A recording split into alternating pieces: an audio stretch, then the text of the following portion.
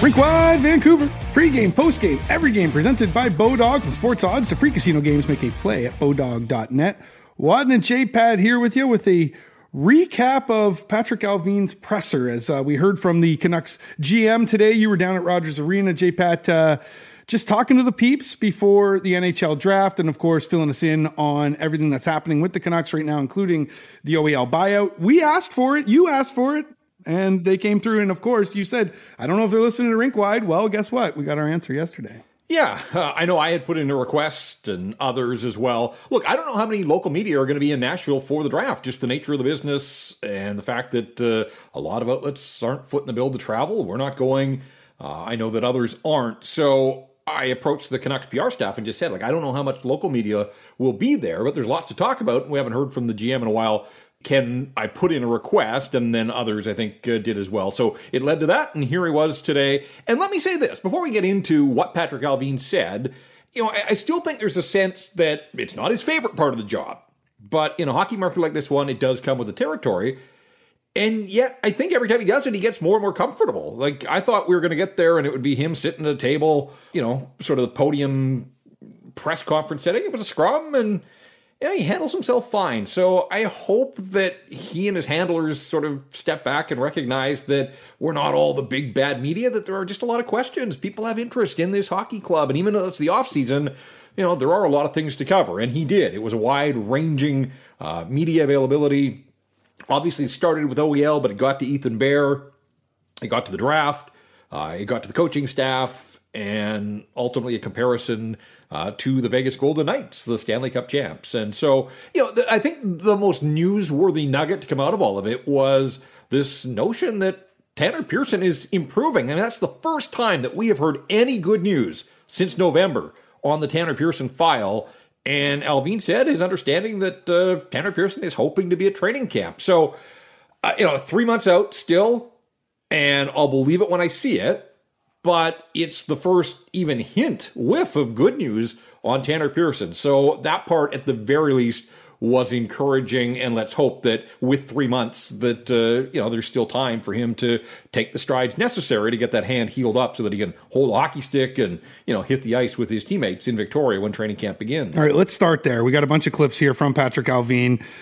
This is the full quote from Allvin on Tanner Pearson. Tanner Pearson, the indication that I have got that his hand is healing. He's preparing himself to be ready for training camp. Where do you... And I think there's a lot of hope there as well because... Sure, absolutely. But at the same time, too, if you're Tanner Pearson, do you even want to go back to this organization? I know your hands, and I don't mean to make a pun out of this, but your hands are tied, really. But at the same time, too, there's got to be some sort of patchwork. They got to make up a little bit here, do they not? Look, there's trusts that have been broken without a doubt. Sure. And so, there would be some fences that have to be mended, but he is under contract for one more year. And if he wants to be a hockey player, at least right now, he's under contract to the Vancouver Canucks. Now, when Pearson spoke at the end of the season, he said, I'm going to train as if I'm still a hockey player, which, at that point, you kind of walked away and thought, man, that's tough. This guy isn't even sure that he's still a hockey player. So, again, I'm going to take Allvin that this is, a step in the right direction, but keep in mind that this is also Patrick Allvin, who said he had no intentions of using a buyout on Oliver Ekman-Larsson, and ultimately the buyout happened. And so I'm not saying that Patrick Allvin isn't telling the truth. It's just that it's June the 21st, and training camp isn't for 3 months. So, again, I'm delighted to hear that in the GM's words, Tanner Pearson is healing, but the season doesn't start today. He doesn't have to be ready for today. So let's see where it goes. And we'll be monitoring that situation, certainly, as the Canucks work their way to training camp in Victoria in mid-September. All right, you brought up the buyout there, and of course, that was something that we wanted to hear from Patrick Allvin. The Canucks GM just stating that the time was right to buy out OEL. When this option was,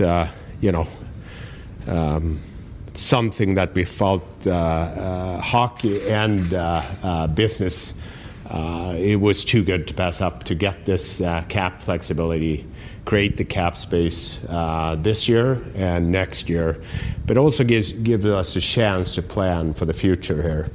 And we see this as a long-term commitment, and it's not just a quick fix. Did anybody ask him really, where they go from this step? I think I saw some quotes saying that it's not just about the salary cap, it's about improving their team. So you're kind of talking out both sides of your mouth when you say that. Like, is there a plan in place here on what exactly they're going to do with this salary cap?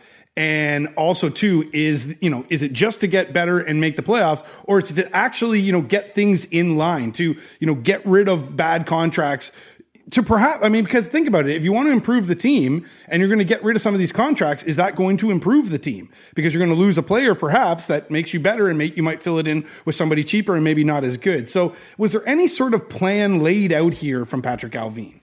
No, there never is by any general manager, at least not publicly. So this isn't on Patrick Allvin. That's just not the way pro sports works. And do they have a plan behind closed doors? Perhaps, and we'll see if they can execute it here.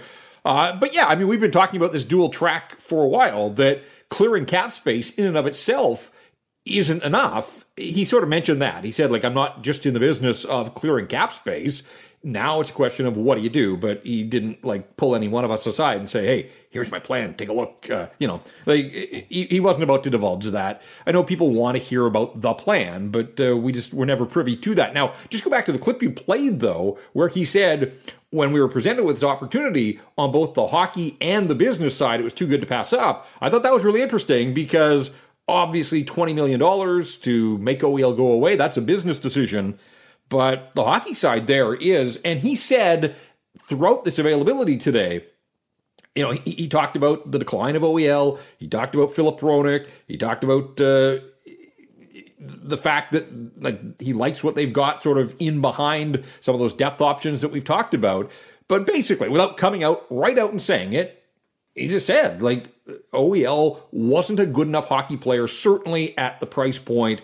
When you bring in Filip Hronek, he's going to be your second unit power play guy. So they kind of got to the point with the penalty kill that OEL basically was taken off the penalty kill.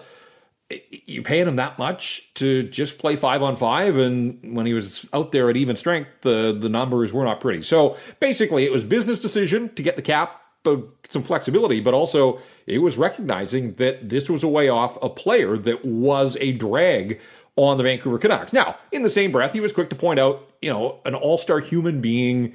He thanked OEL for, 2 years of leadership and the presence in the locker room and all those types of things. And I absolutely, that is what I know of Oliver Ekman-Larsson, just a really good dude through and through, but you're not paying him close to $8 million to be a good dude. You're playing him to be a good hockey player, and that ship seemed to have sailed. Yeah, I just asked that because I wonder, and I think this is what some of the fans are wondering as well, is are they just going to take this newfound money and then just throw it at somebody with a bunch of term and sign another Mikheyev like they did last year? And I'm not saying that Mikheyev doesn't improve your team, and we're still don't really know what Mikheyev is with the Vancouver Canucks. It's just the fact that they got to get this thing in line instead of just sort of filling it right up again and then a few years later being in the same boat. So we'll see exactly what they do with this cap space and whether or not they end up just throwing it recklessly away again, they kind of did last year. And there's a lot of people that will argue the fact that they just didn't think, and we've talked about it, that they should have been throwing away money on free agents like they did last year. Right. So I want to get back to that point in a sec, but because this is our first opportunity to talk to Patrick Allvin since the buyout, I wondered about any sort of pushback. How do you approach ownership? What is the first, picking up, are he and Rutherford sitting in a room? Or who's making this call? You call him. It's like asking your parents to borrow money. Seriously. Just need, just 20 ask mil. Dad to, 20 mil. Can I borrow the sports car? With the learner's license. Anyways, somebody made the phone call to the Aquilinis, and I asked Allvin, was there pushback at all from ownership when you floated this notion of buying out OEL? The discussion between Jim Rutherford and the ownership and myself here, I think this just shows another, how committed the ownership and the Aquilini family are to bring a championship team here to the city of Vancouver. Well, and the thing is that Aquilini's hands were on the OEL contract as well, or the trade, I guess you could say.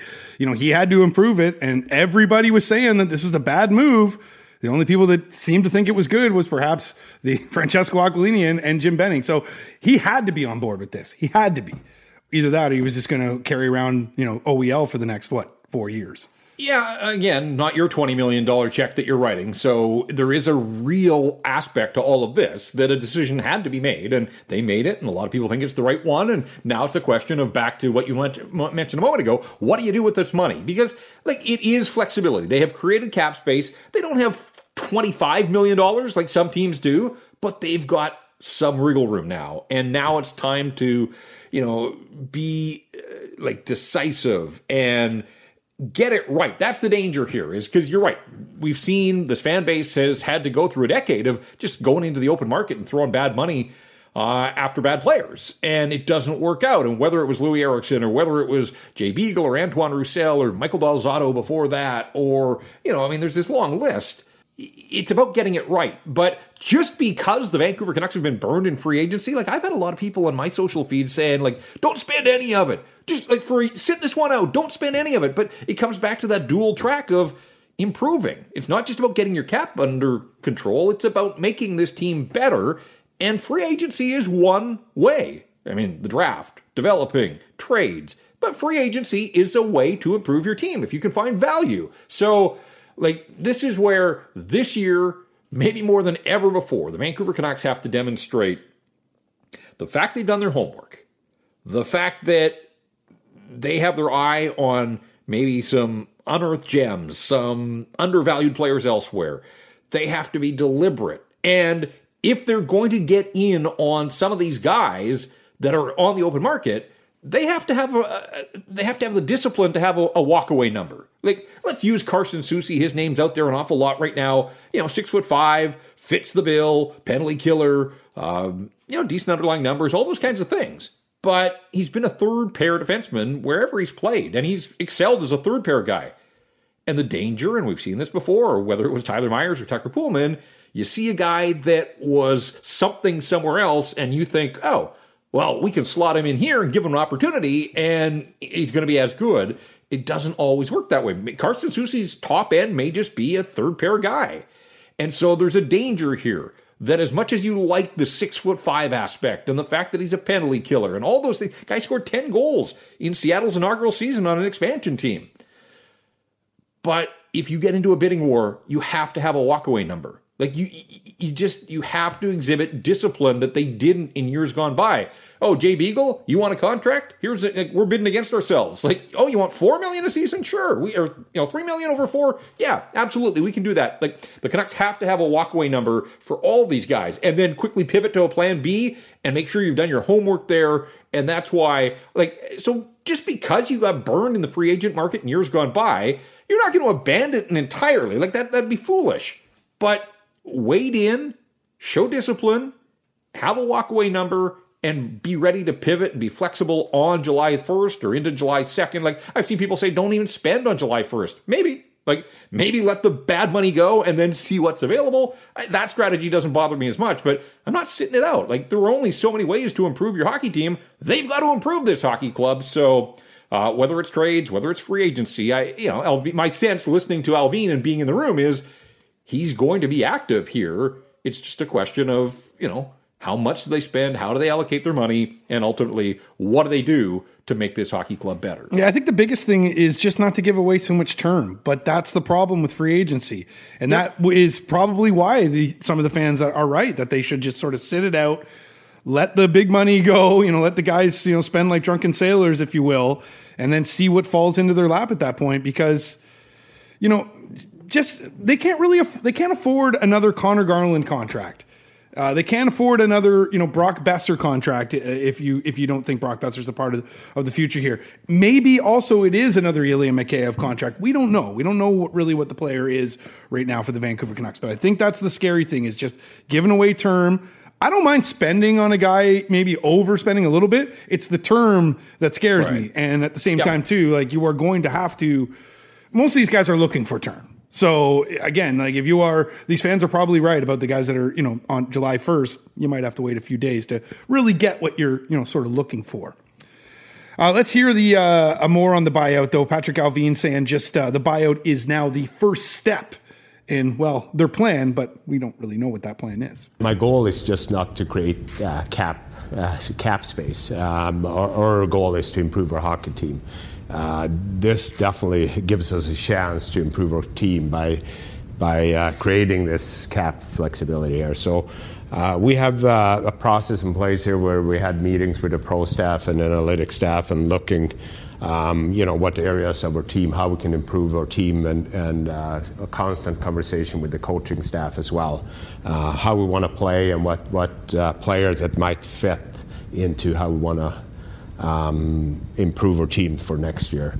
That being said, I think it's we're going to be wise how we spend our money here moving forward. You know who's going to be the star of this offseason for the Vancouver Canucks? Their pro scouts. It's going to have to be their pro scouts, like just to find that value, to find those guys, to find that Dakota Joshua perhaps that you're looking for. We know how big it is in terms of the 3C, but we also know their needs on defense as well. So the pro scout's going to have to be working overtime this offseason. I will say this about this management group, and they were clear from day one about creating a synergy within the organization. And we saw a lot of that during the season with Abbotsford. Like, there did feel like there was, a two-way street, and they were observing what was going on in Abbotsford closely, as they should. I think guys felt wanted in Abbotsford. They had the resources they needed.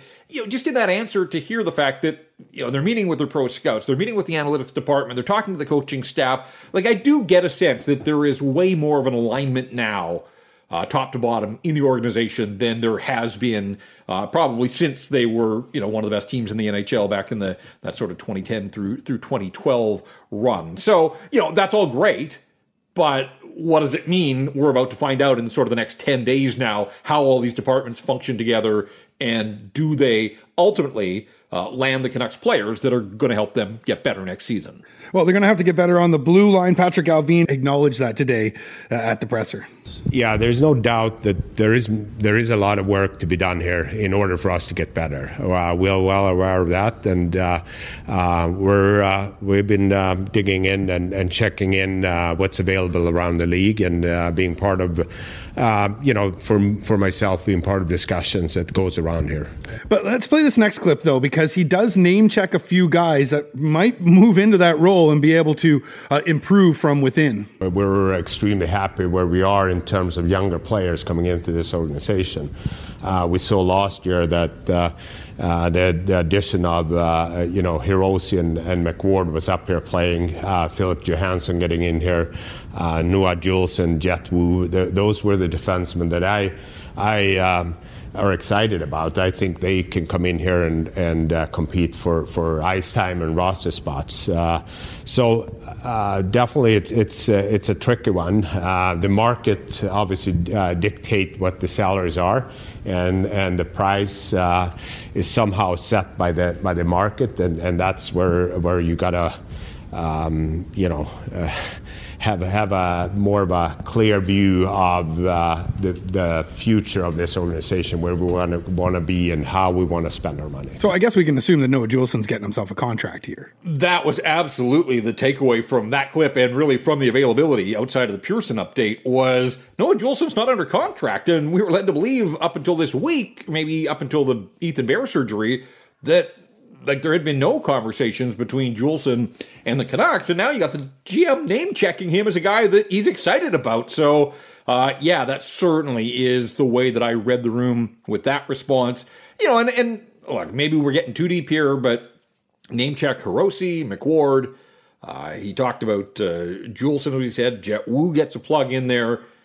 Jack Rathbone seems to be the forgotten man. He didn't talk about Willanen either, but he didn't come right out and say that they've got something in the hopper with Noah Juleson, but boy, listening to that, it certainly sounds like Noah Juleson factors into their plans, not just at the American League level, but I think from that answer, do you take it so far as to think, look, Noah Juleson, when he played for the Canucks last season, spot duty, limited games before he got hurt, but he played with Quinn Hughes.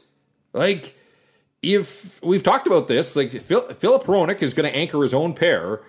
And then you've got Tyler Myers still in the fold, and Allvin said he fully expects that Tyler Myers is, he thought he played better under Tocchet than he had earlier in the season, and if Tyler Myers isn't paired with Quinn Hughes, then that makes him the third pair guy, and that leaves a hole with Quinn Hughes on the top pair for the Canucks. I mean, is Noah Juulsen the answer?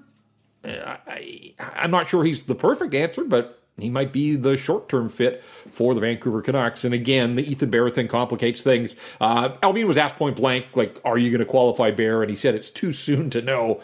Qualifying offers have to be out basically by this time next week. So it's not too soon to know. Apparently it's too soon to tell, but I have a pretty good sense that they know what their plans are with Ethan Bear. Carson Soucy on your back end at, close to $3 million or Noah Juulsen at, maybe a league minimum, maybe $1 million at the most. But those are lefty. Soucy plays both sides though. So I don't know. I'm wondering. I'm wondering if the right move for them is to, limit their spending on the blue line and go from within. We talked about it yesterday. And no, they need one piece after the Bear injury and the buyout. They need to bring in somebody from the outside, and he has to be able to kill penalties, because as much as you may like Akito Hirose and you may like Cole McWard, you might like Quinn Hughes, and Hughes does some penalty killing, but we saw Vegas, you need some heft there to move some bodies around. And that's why Carson Soucy is a name that, to me, fits the bill. But again, I'd be leery of getting in any sort of bidding war, because he's going to be an unrestricted free agent, and there will be interest in him as a player. So, but I just think there's no way that they can fill all of their holes from. No, I'm just talking about that third pairing. Really, if you're going to spend right now, you should focus in on one defenseman, second pair guy, and your your third center. Maybe Akito Hirose's what, 25 years old, 24. He's been through 4 years of college. Noah Juulsen is 26 years old. It's go time for him. Yeah. And if you think it is on a third pair, J-Pat, if you get I know Hirose needs a contract as well, but what do we assume he's going to be in at?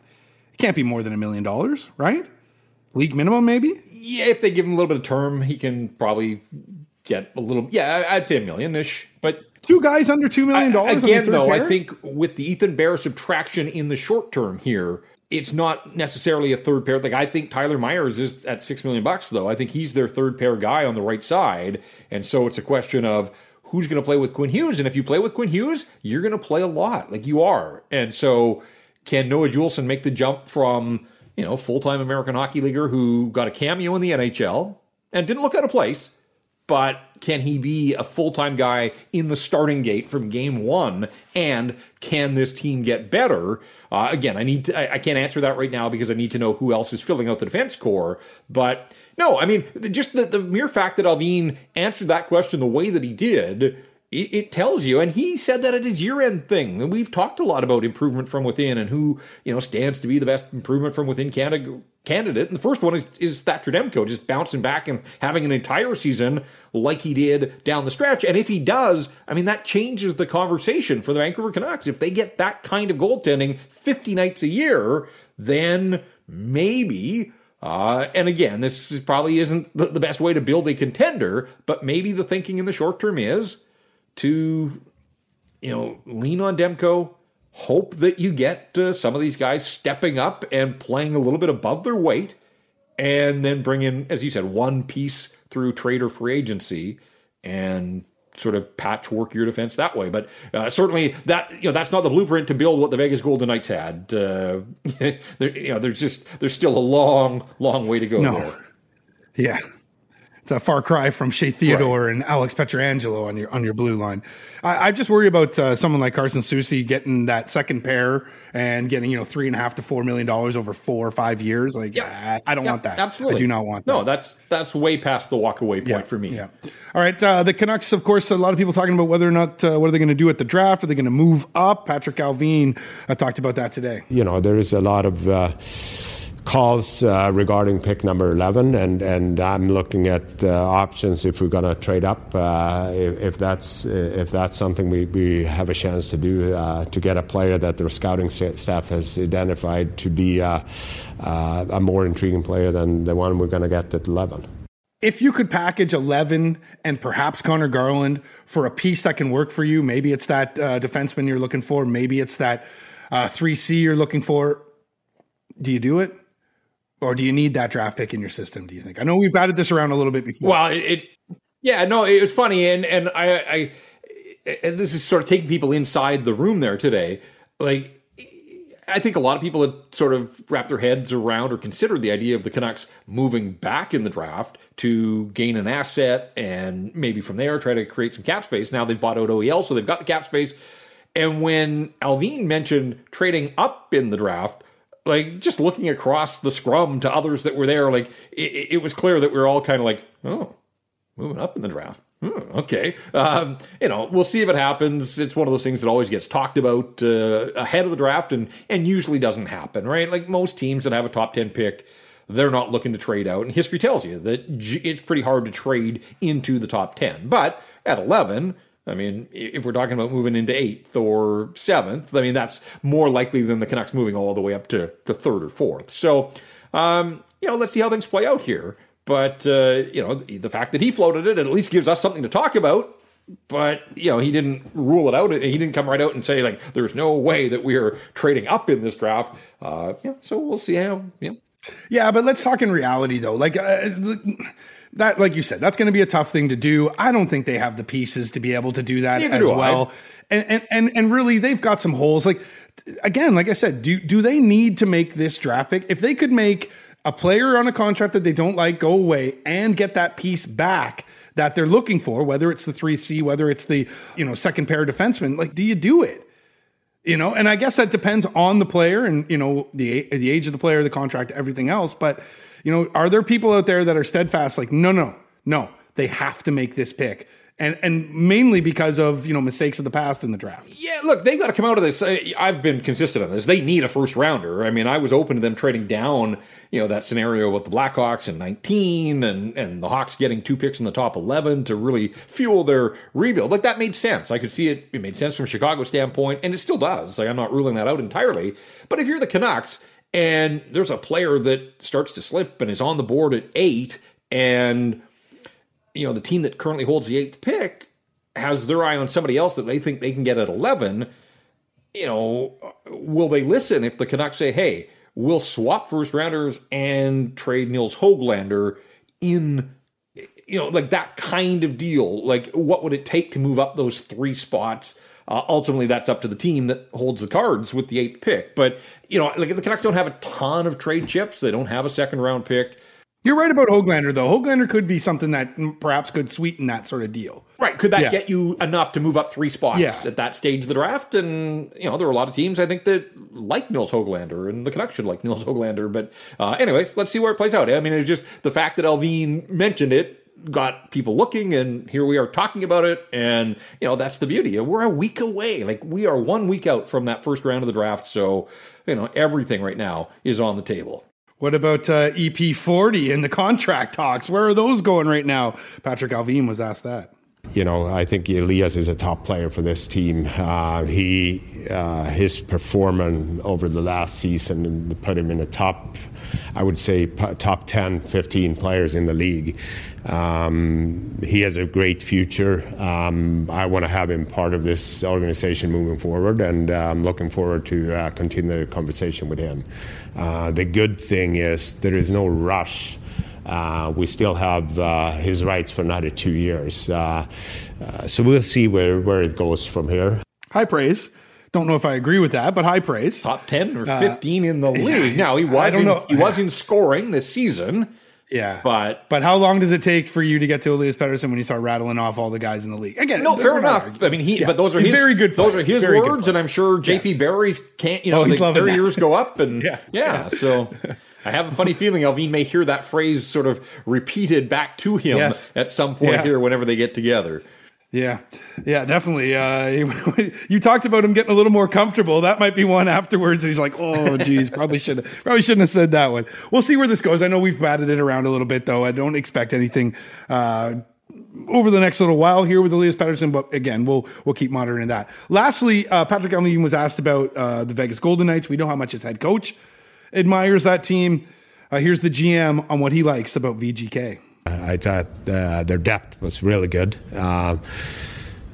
Interesting going through all the goals they did, but they find a way to play, and I think they trusted the way they played, and I think they're a big team. I thought during the year we competed really good against Vegas. Maybe they took us light at some times, but I also thought that their speed created some difficulties for them.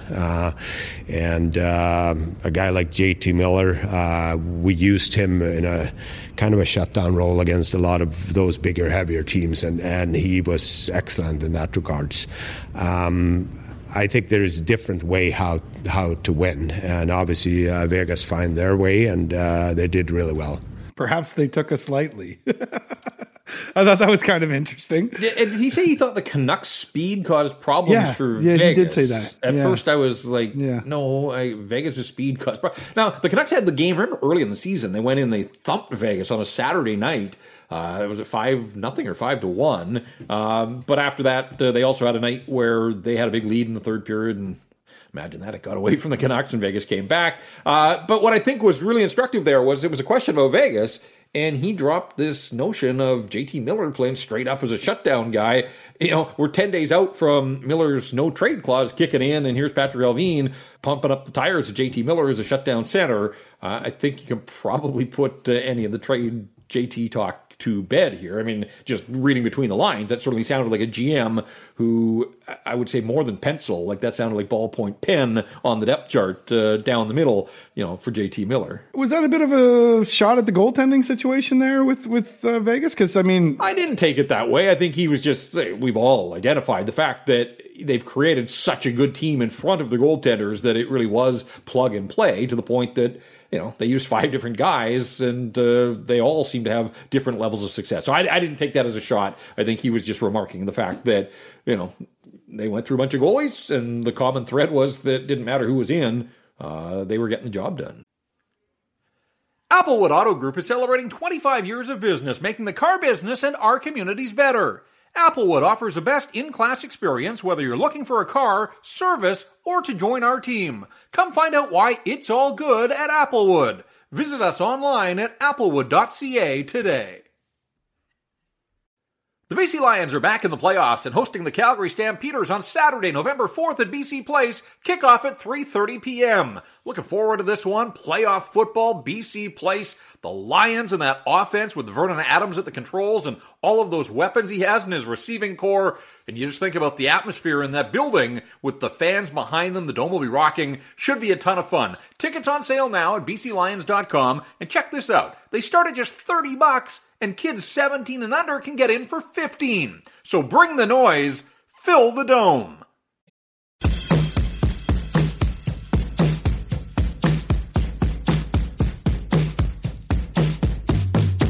I like this poll question that you put out on Twitter. Usually it's the Rinkwide Vancouver account that's putting these out, but you did it on your own personal account, and we piggyback off it. The question you had is 1 week to the first round of the NHL draft. In reality, 10 days from knowing basic framework of the Canucks roster for next season. Exciting times for many, nerve-wracking for others. Are you optimistic, nervous, frightened, or call me in September? There's 1,000 votes on the nose right now, J-Pat, and it's pretty close, actually, but call me in September at 30.5% is in the lead. I voted optimistic at 25.1%. That's actually in third, 26% saying nervous, with 18.4% saying frightened. So a good poll in terms of spreading it out across all four, but to me, I'm optimistic. I want to see exactly what this Canucks team can do. I want to see what Allvin and Rutherford can pull off here, because this is their time of the year. I said, the Pro Scouts got to shine. Well, they got to shine this time of the year, especially with the mess that they have to clean up, and they're starting to do a decent job at that. Yeah, I didn't vote on my own poll, but I would vote optimistic too. I want to believe, I want to cover good hockey. And so I want to believe one of these years they are going to get it right, and we're going to start to see some traction and them moving in the right direction. I'd like to see them still continue this challenge to clear more cap space. So bang that drum hard about moving Garland or Besser or, whatever it takes. But yeah, I'm optimistic, but I understand, look, I've covered this team for 20 plus years. Certainly this past decade, I can understand the scar tissue that is built up in the minds of some fans, especially around this time of the year. I mean, the Canucks, if you went back over the last decade, clearly they would be the worst team in the league on July 1st in free agency. Like, it just, just bad contract after bad contract. And so I get it. The other thing that I kind of laughed at when I put Call Me in September, you and I, this is what we do for a living. Like, we cover this team. No detail is too small. We talk to an audience, for the most part, that is hardcore, right? Like, they want the details. They want to go scratch way below the surface and all that kind of stuff. But it's a reminder that there are a lot of fans out there that the season ends, they kind of go away. The draft and free agency will pique their interest, and then they'll go away again. And then training camp rolls around, and they're like, all right, let's see what this team can do. So there are a lot of people out there that are casual fans, and they don't live with every minute and every move that the Vancouver Canucks make. So I'm not surprised that Call Me in September. I mean, look, those are fans too, and everybody's got different levels of fandom. But I do think sometimes I forget that there are casuals out there. Imagine that. Like, that's not for me, but there are casuals out there, and I think some of them probably weighed in on the poll question. Poll questions presented by Jason Hominick at jason.mortgage. Nothing casual about Jason when it comes to mortgages. Except his style. He's a casual guy that way, but he gets it buttoned down when it comes time to get the work done. Yeah, 30 years in the mortgage industry, and he's here to help the banks. They don't need help on their side, but you might when you go up against the banks and you're trying to grind for the best deal possible. Jason's got all the info. He knows all the options and all of the roads that you can travel down to find the right product for you and your family. So get him on your side. Reach out with a phone call. Jason Hominick, and the website is jason.mortgage. All the contact info is there again. Look him up online, Jason Hominick at jason.mortgage. Alexander McGillney might need Jason Hominick on his side right now because he needs a bunch of people on his side, really. Well, he's not buying a home in the Hockey Hall of Fame. No, we know that. But he should. He should be. I mean, he got snubbed once again by the Hockey Hall of Fame in the class of 2023. 5 players going in. Mike Vernon, a lot of goalies in this too. Pierre Turgeon, Caroline Ouellette, Henrik Lundqvist, Tom Barrasso are your players going in this year. And I don't know. When I look at that class, I can see an argument for Pierre Turgeon. I believe he was the highest scoring guy that's not in the Hockey Hall of Fame right now. And of course, now he is in. But Mike Vernon, J-Pat? Mike Vernon over Alexander Mogilny? I can see Barrasso, but Mike Vernon and we said we though, went over Lundqvist yesterday. We just said it was a weird year. That this was the year that some guys I think were going to kind of squeeze their way in, and anybody that gets the call to the hall, like, I don't want to diminish it at all. But the McGillney thing now, like, it's so clear the politics are at play here. And you do have to wonder. I mean, we talked about Sergei Gonchar with numbers as well. What do those two guys have in common other than that they racked up numbers in the NHL over lots of years? They're Russians. And I do wonder if there is sort of a backlash right now, just given the geopolitical circumstances in the world. But, what they accomplished on the ice was before the Russian invasion of Ukraine. Like, that shouldn't be held against them. But it kind of every year, it just feels like somebody's got something out for Alex McGillney, and I don't get it. I mean, we laid it pretty clear here yesterday. We both thought that his numbers should get him in. So, yeah, it's a different crop. I mean, goalies have been underserved, so I guess I'm kind of glad to see the market correction in that regard. But, again, I kind of thought this would be the year that Curtis Joseph would probably get the nod, and he doesn't, but Barrasso and Mike Vernon do. So, they were very good in their time, but is it the Hall of Very, Very Good, or is it the Hall of Fame? And I always said my kind of borderline, my baseline, I guess, is if you have to ask, right? Like, if you have to stop and think about it, that probably tells you that as good as a guy was, that maybe he ought to fall just short of making it into the Hockey Hall of Fame. But we don't have the votes. We don't know how the votes go down. It's the dumbest secretive thing around. Nobody has to answer for it. They're not allowed to speak publicly. And it just seems crazy to me that there is no accountability. Like, we should find out who voted for whom and why. But I think yesterday, I got to clarify a little bit on Lundqvist yesterday. It's not that I didn't think he was a Hall of Famer, because the Hockey Hall of Fame is not the Hall of Fame, it's the Hall of Good. And I believe that he needs to be in there. And I think I got hung up on the first ballot thing. That's more of a baseball thing, I think, more than anything else.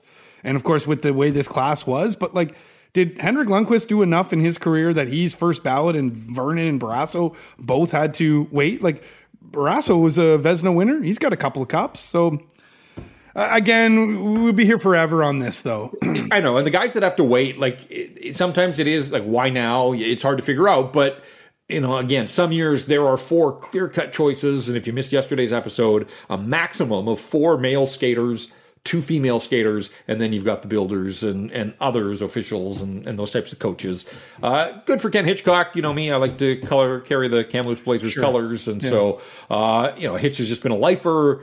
This guy's pretty much done it all in the game of hockey. I think he's probably done now, but he can put his feet up and walk through the Hockey Hall of Fame front doors and feel good about all of his accomplishments going back to his junior days. And from early beginnings of running a sporting goods store and being a coach in Edmonton to climbing the ranks and getting all the way to the Stanley Cup and then the Hockey Hall of Fame. So pretty cool to see Ken Hitchcock get his call to the Hall.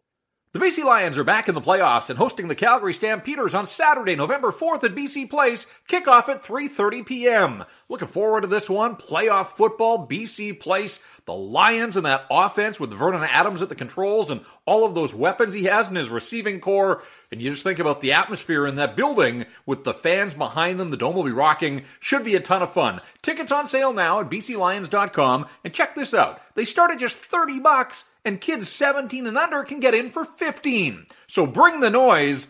Fill the dome.